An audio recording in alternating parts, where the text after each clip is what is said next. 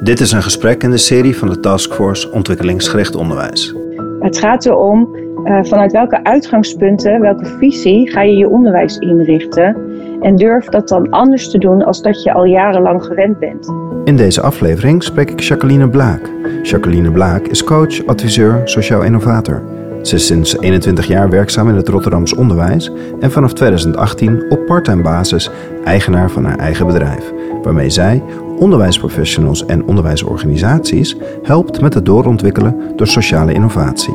Dus als we andere dingen doen met ons eigen gedrag en handelen, en we gaan veel meer vanuit dat kind denken, ga je ook in het systeem dingen anders doen, waardoor het systeem ook verandert.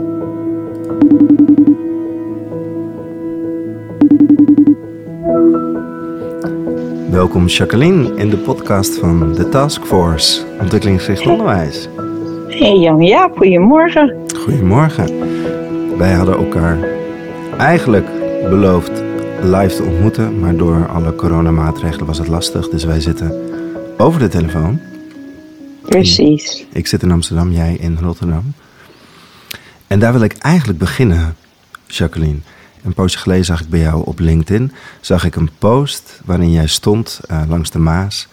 En daar stond de tekst bij: ik ben naar Rotterdam gegaan om mijn onderwijskundige hart te volgen. Ik ben heel benieuwd wat het verhaal is achter die foto. Ja, dat is een heel mooi verhaal. Ik ben opgegroeid in Meppel, dat is in Drenthe. In een heel fijn gezin, met heel veel kansen. En ik was al heel jong en toen begreep ik niet zo heel veel van de wereld om mij heen.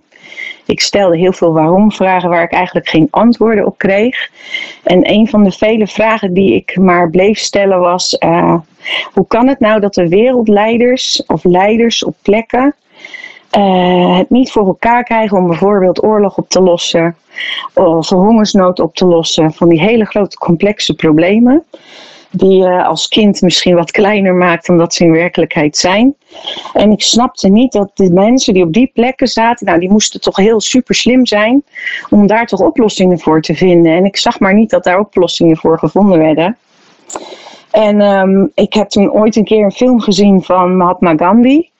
En toen dacht ik, ja, maar die man die kan dus wel dat leiden. En die weet dus gewoon hele mensen achter zich te scharen en voor verandering te zorgen. Hoe kan dat nou? Nou, dat bleef een beetje zo'n thema in mijn hoofd. En toen dacht ik, ja, de wereld heeft gewoon goede leiders nodig. En dan moet ik beginnen in het onderwijs. Als ik daar kinderen kan laten zien en kan laten ervaren dat je een goede leider kunt zijn, ja, dan moet ik gewoon daar naartoe. Nou, dat was echt de reis die ik voor mezelf had uitgestippeld. En die heb ik ook eigenlijk altijd gevolgd. En lagere school gedaan. Ik was niet zo heel goed in rekenen. Dus ik ging eerst naar de MAVO, daarna naar de HAVO. Want ik moest en ik zou naar die PABO. De PABO heb ik ook gedaan in Zwolle. Met enorm veel plezier. En dat was gewoon thuiskomen. Want daar ging het om. Dat moest ik gewoon doen. En toen zag ik een film van Michelle Pfeiffer, Dangerous Minds. En zij ging als blank meisje, wel opgevoed meisje in Harlem lesgeven. En toen dacht ik, ja, als ik dit wil, dan moet ik naar een plek gaan waar dat niet zo vanzelfsprekend is. Want daar zitten misschien wel de talenten verborgen die we nu niet zien. En toen werd ik op een gegeven moment, alsof het zo moest zijn, gebeld door een school in Rotterdam-Zuid. Er was toen al sprake van een lerarentekort beginnend in 1998. En ik kreeg een telefoontje. Ja, we hebben gehoord, AVG was er nog niet. Ook interessant. We hebben de PABO gebeld en gehoord dat jij wel interesse zou hebben om in het Westen te willen werken. Nou ja, dan is dat natuurlijk even schrikken, want dan moet je ineens dingen gaan loslaten waar je heel lang aan gewend bent, wat heel normaal is. Ik dacht, weet je, ik ga daar gewoon naartoe. Ik neem alles mee, maar dan weet ik waar ik nee tegen ga zeggen. Want ja, de zekerheid die ik natuurlijk had en het fijne leventje wat ik had, om in je eentje dan naar Rotterdam-Zuid te gaan, dat was best spannend.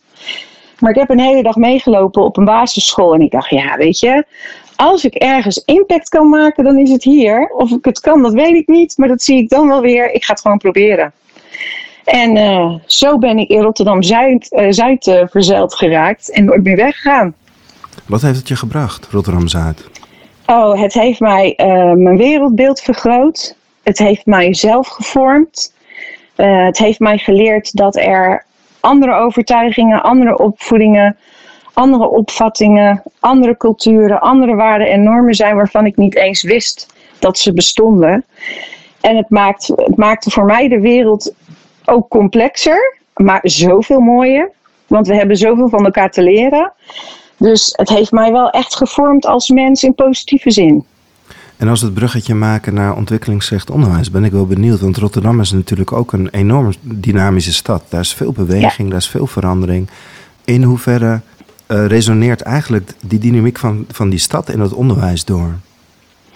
Nou ja, wat jij zegt, het is enorm divers en met enorm veel veranderingen en complexiteit. En dat zijn wel de dingen waar mijn hart sneller van gaat kloppen. Als alles op de automatische piloot gaat, dan haak ik altijd een beetje af. Ik heb wel uitdaging nodig.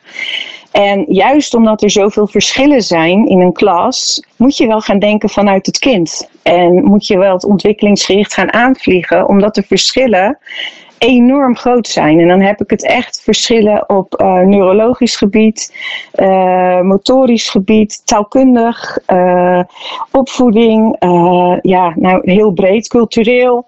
Zoveel verschillen in één klas. Ja, dat was ik niet gewend vanuit Meppel. Daar waren de verschillen eigenlijk helemaal niet zo heel groot.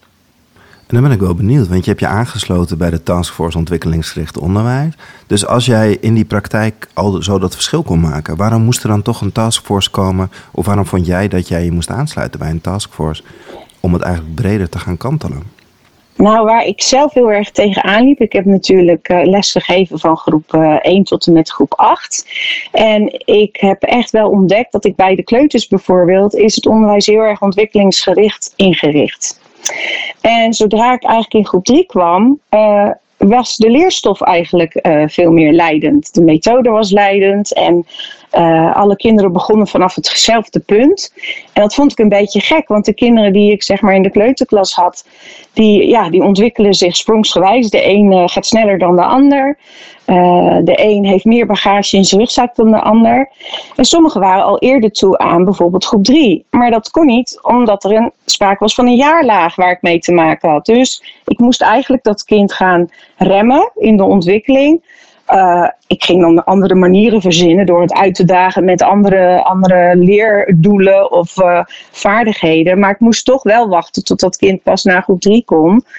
Op het moment dat daar de tijd voor was. En dat vond ik heel gek. En toen ik in groep 3 les gaf, moest ik eigenlijk de methode als leerstof gelijk gaan gebruiken. En alle kinderen moesten op hetzelfde punt beginnen. Terwijl ik in die groep daarvoor bij de kleuters al die verschillen had die allemaal weer op hetzelfde punt gingen beginnen. Ja, dat vond ik zelf heel lastig. Ja, dat snap ik. En dan zijn er natuurlijk meer onderwijsvormen. Ben je in Rotterdam ook op zoek gegaan naar andere vormen? Of? Nou, ik ben in die zin niet op zoek gegaan naar andere vormen, want ik wilde eigenlijk mijn eigen cirkel van invloed vergroten. Want ik was in die klas en ik zag heel veel mogelijkheden in die school. En ik heb daar een andere functie gekregen. Ik ben toen intern begeleider geworden en daardoor werd mijn cirkel van invloed om veranderingen aan te pakken samen met de leerkrachten werd wat groter. Nou, daar heb ik samen met dat team ook echt hele mooie dingen in kunnen doen en ook in de wijk. En toen kwam ik wel een beetje ook mezelf tegen. Dat ik heel erg beperkt werd door de 4 muren van die school. Want er lag nog een hele wereld daarbuiten. Waarin dingen veranderd zouden moeten worden. Om echt ontwikkelingsgericht onderwijs te kunnen geven. Dus de meisje uit Zwolle kijkt nog steeds. Alleen kijkt nu over de Maas en denkt, we doen het nog steeds niet goed. Ja, precies. Als jij zou omschrijven wat het doel is van de taskforce. Hoe zou jij dat in jouw woorden doen? Nou, dan zou ik willen zeggen dat wij eigenlijk de mensen in de onderwijssector, maar ook daarbuiten, oproepen om zelf initiatieven te nemen om kindgericht het onderwijs in te richten. En niet wachten op een ander die dat doet of kijken naar de overheid die dat doet. Er zit zoveel kennis en expertise op de werkvloer en een enorme pedagogische en didactische drive. Maar we zijn een beetje verlamd geraakt door regel en wetgeving en dingen die we elkaar hebben opgelegd uit het systeem, waardoor we onszelf belemmeren. Als je de docenten weet te raken het anders te doen, verandert het systeem mee. Want we richten zelf het systeem in, hè, met elkaar. En dat doen we door ons eigen gedrag en handelen. Dus als we andere dingen doen met ons eigen gedrag en handelen, en we gaan veel meer vanuit dat kind denken, ga je ook in het systeem dingen anders doen, waardoor het systeem ook verandert. Jullie zijn heel actief nu. Jullie zijn in contact met scholen en met leerkrachten en heel zichtbaar. Er is een boek gekomen. Wat doen jullie eigenlijk allemaal precies? En vooral, wat levert het ook op? Nou, wat we vooral nu doen zijn heel veel gesprekken voeren. Het perspectief delen. Nou, in het boek hebben we natuurlijk een soort handreiking gegeven naar waartoe zou je kunnen bewegen. Op het moment dat je voelt dat het anders kan en anders moet, heb je een perspectief nodig. Waartoe ga je dan bewegen? Wat is de richting waar je naartoe wil? Wij gaan niet vertellen hoe je dat moet doen.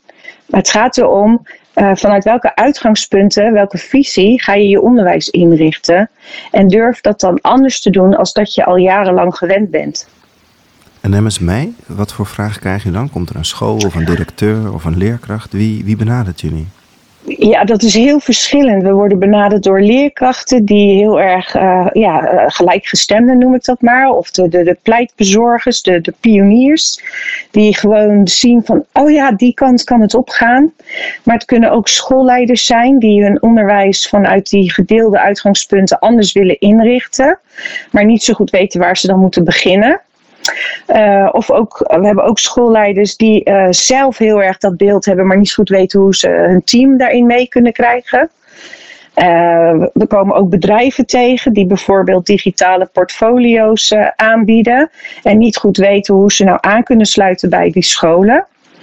Het is heel divers. We worden echt door heel veel diverse mensen benaderd.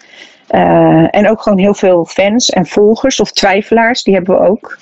Van ja, hoe dan?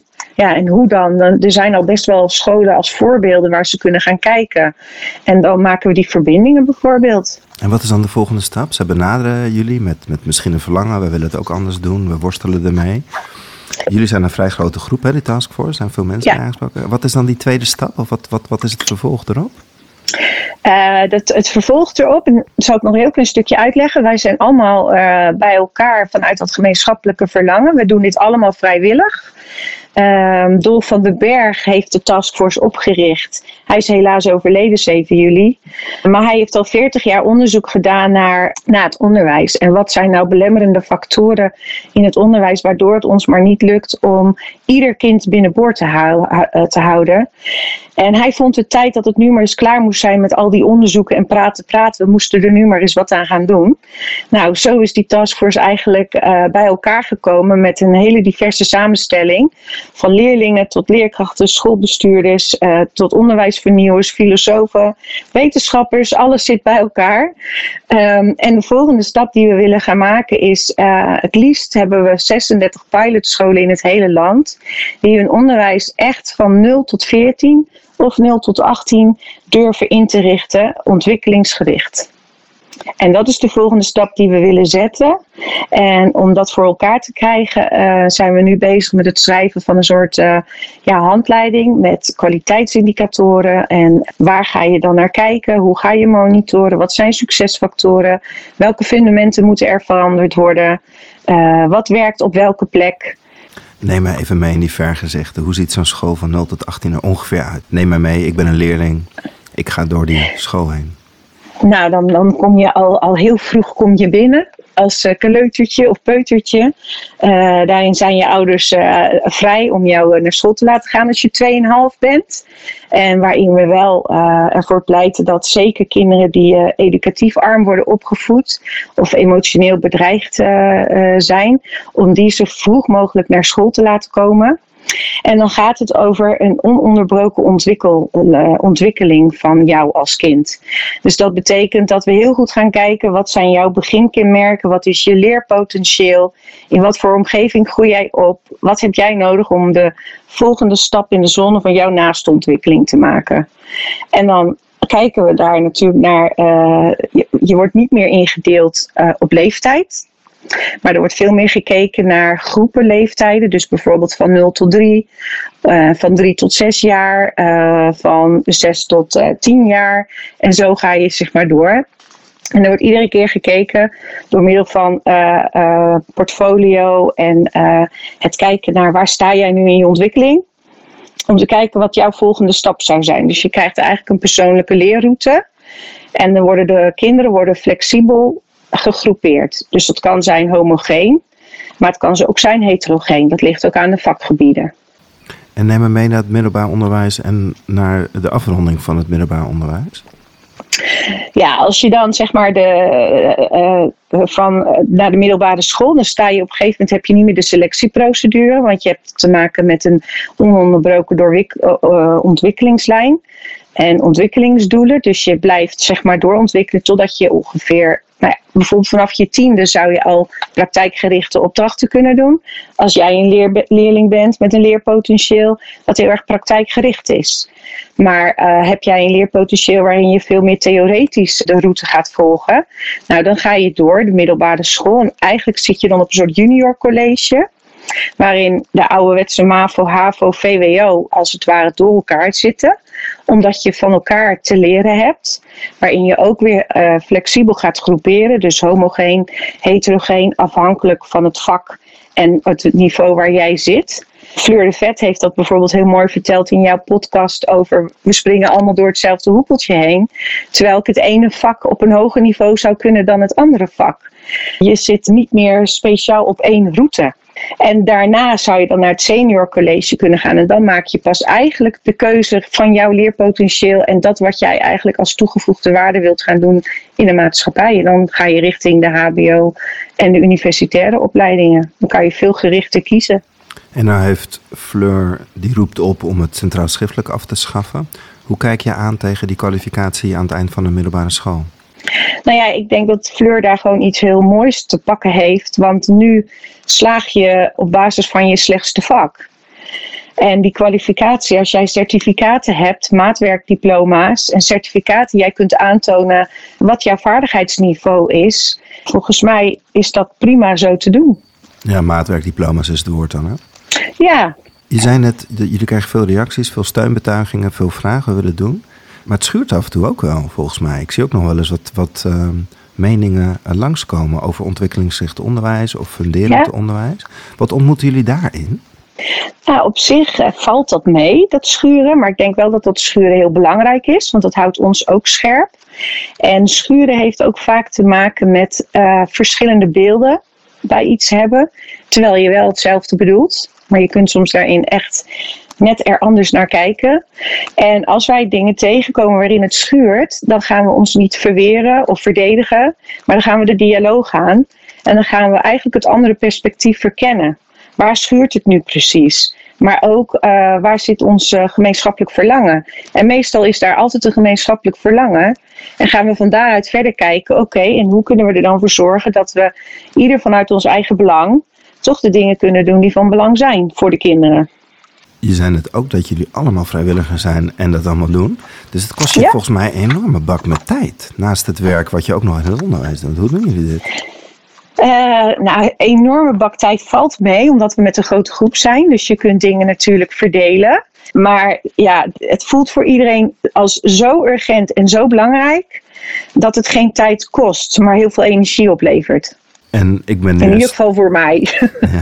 Wat hoop je over 1-2 jaar dat er echt wezenlijk veranderd is?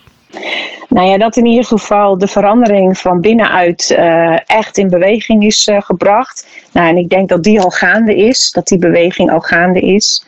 En dat er steeds meer mensen gaan zien dat als je vanuit het kind gaat denken, met het kind, dat er veel meer te bereiken is. En dat er een plek is voor alle kinderen in het onderwijs. En dat er echt gewoon geen thuiszitters meer hoeven te zijn. En dat ieder kind kan krijgen wat hij nodig heeft. En ik hoop dat we dan een aantal ontwikkelscholen hebben die we echt kunnen gaan volgen. Om ook te laten zien dat het anders kan. En dat het ook anders kan met heel veel kwaliteit. Ja, dan wil ik daar eigenlijk vanuit mijn eigen perspectief nog aan toevoegen dat we dan ook leraren opleiden in dat perspectief.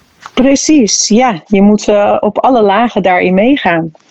Want als we de opleidingen daarin niet gaan aanpassen. En ik merk dat bijvoorbeeld zelf in Rotterdam. Ik ben uit Meppel naar Rotterdam gekomen. Ik heb een hele goede PABO gedaan. Maar ik heb pas in Rotterdam echt leren lesgeven. Maar ook geleerd hoe de wereld in elkaar steekt. En ik heb op de PABO niet geleerd hoe ik anderstalige kinderen de Nederlandse taal op een goede manier moest aanbieden bijvoorbeeld. Dus ook dat diversiteitsvraagstuk zou veel meer terug moeten komen op een PABO. Hoe ga je daar nu mee om? Hoe ga je met al die verschillen en die verscheidenheid, hoe ga je daar nou mee om? Mag ik je dan danken voor dit gesprek, Jacqueline? Ja, heel graag gedaan. Dank je wel voor het interview, Jan-Jaap. En naar wie ga je mij toesturen voor het volgende gesprek? Naar Kees van der Zanden. En waarom? Een docent die inmiddels met pensioen is, een geschiedenisdocent uit het voortgezet onderwijs. Die enorm interessant is om naar te luisteren over hoe je veranderingen vanaf de werkvloer ontwikkelingsgericht kunt aanvliegen. Zodat de stem van de leerkracht niet vergeten wordt. Ga ik dat doen. Dankjewel, Jacqueline. Alsjeblieft. Dit was een aflevering in de serie van de Taskforce Ontwikkelingsgericht Onderwijs in samenwerking met het Leiden Educational Field Lab, het LEF. Het is de hoogste tijd dat het eeuwenoude leerstof-jaarklassensysteem wordt vervangen door een ontwikkelingsgericht onderwijssysteem. Dat vindt deze taskforce die eind 2019 is opgericht. De taskforce stelt vast dat het huidige systeem kinderen geen gelijke kansen biedt. Hierdoor niet voldoet aan wet en regelgeving en een duurzame oplossing in de weg staat. Deze aflevering is er eentje uit de serie. Meer afleveringen kunt u vinden op Spotify, Apple Podcast of uw persoonlijk favoriete podcast-app. Voor meer informatie over de Taskforce verwijs ik u door naar www.taskforceoo.nl. Hoe dan ook, geef deze podcast een duimpje of een aantal sterretjes mee, zodat meer mensen deze gesprekken makkelijker kunnen vinden.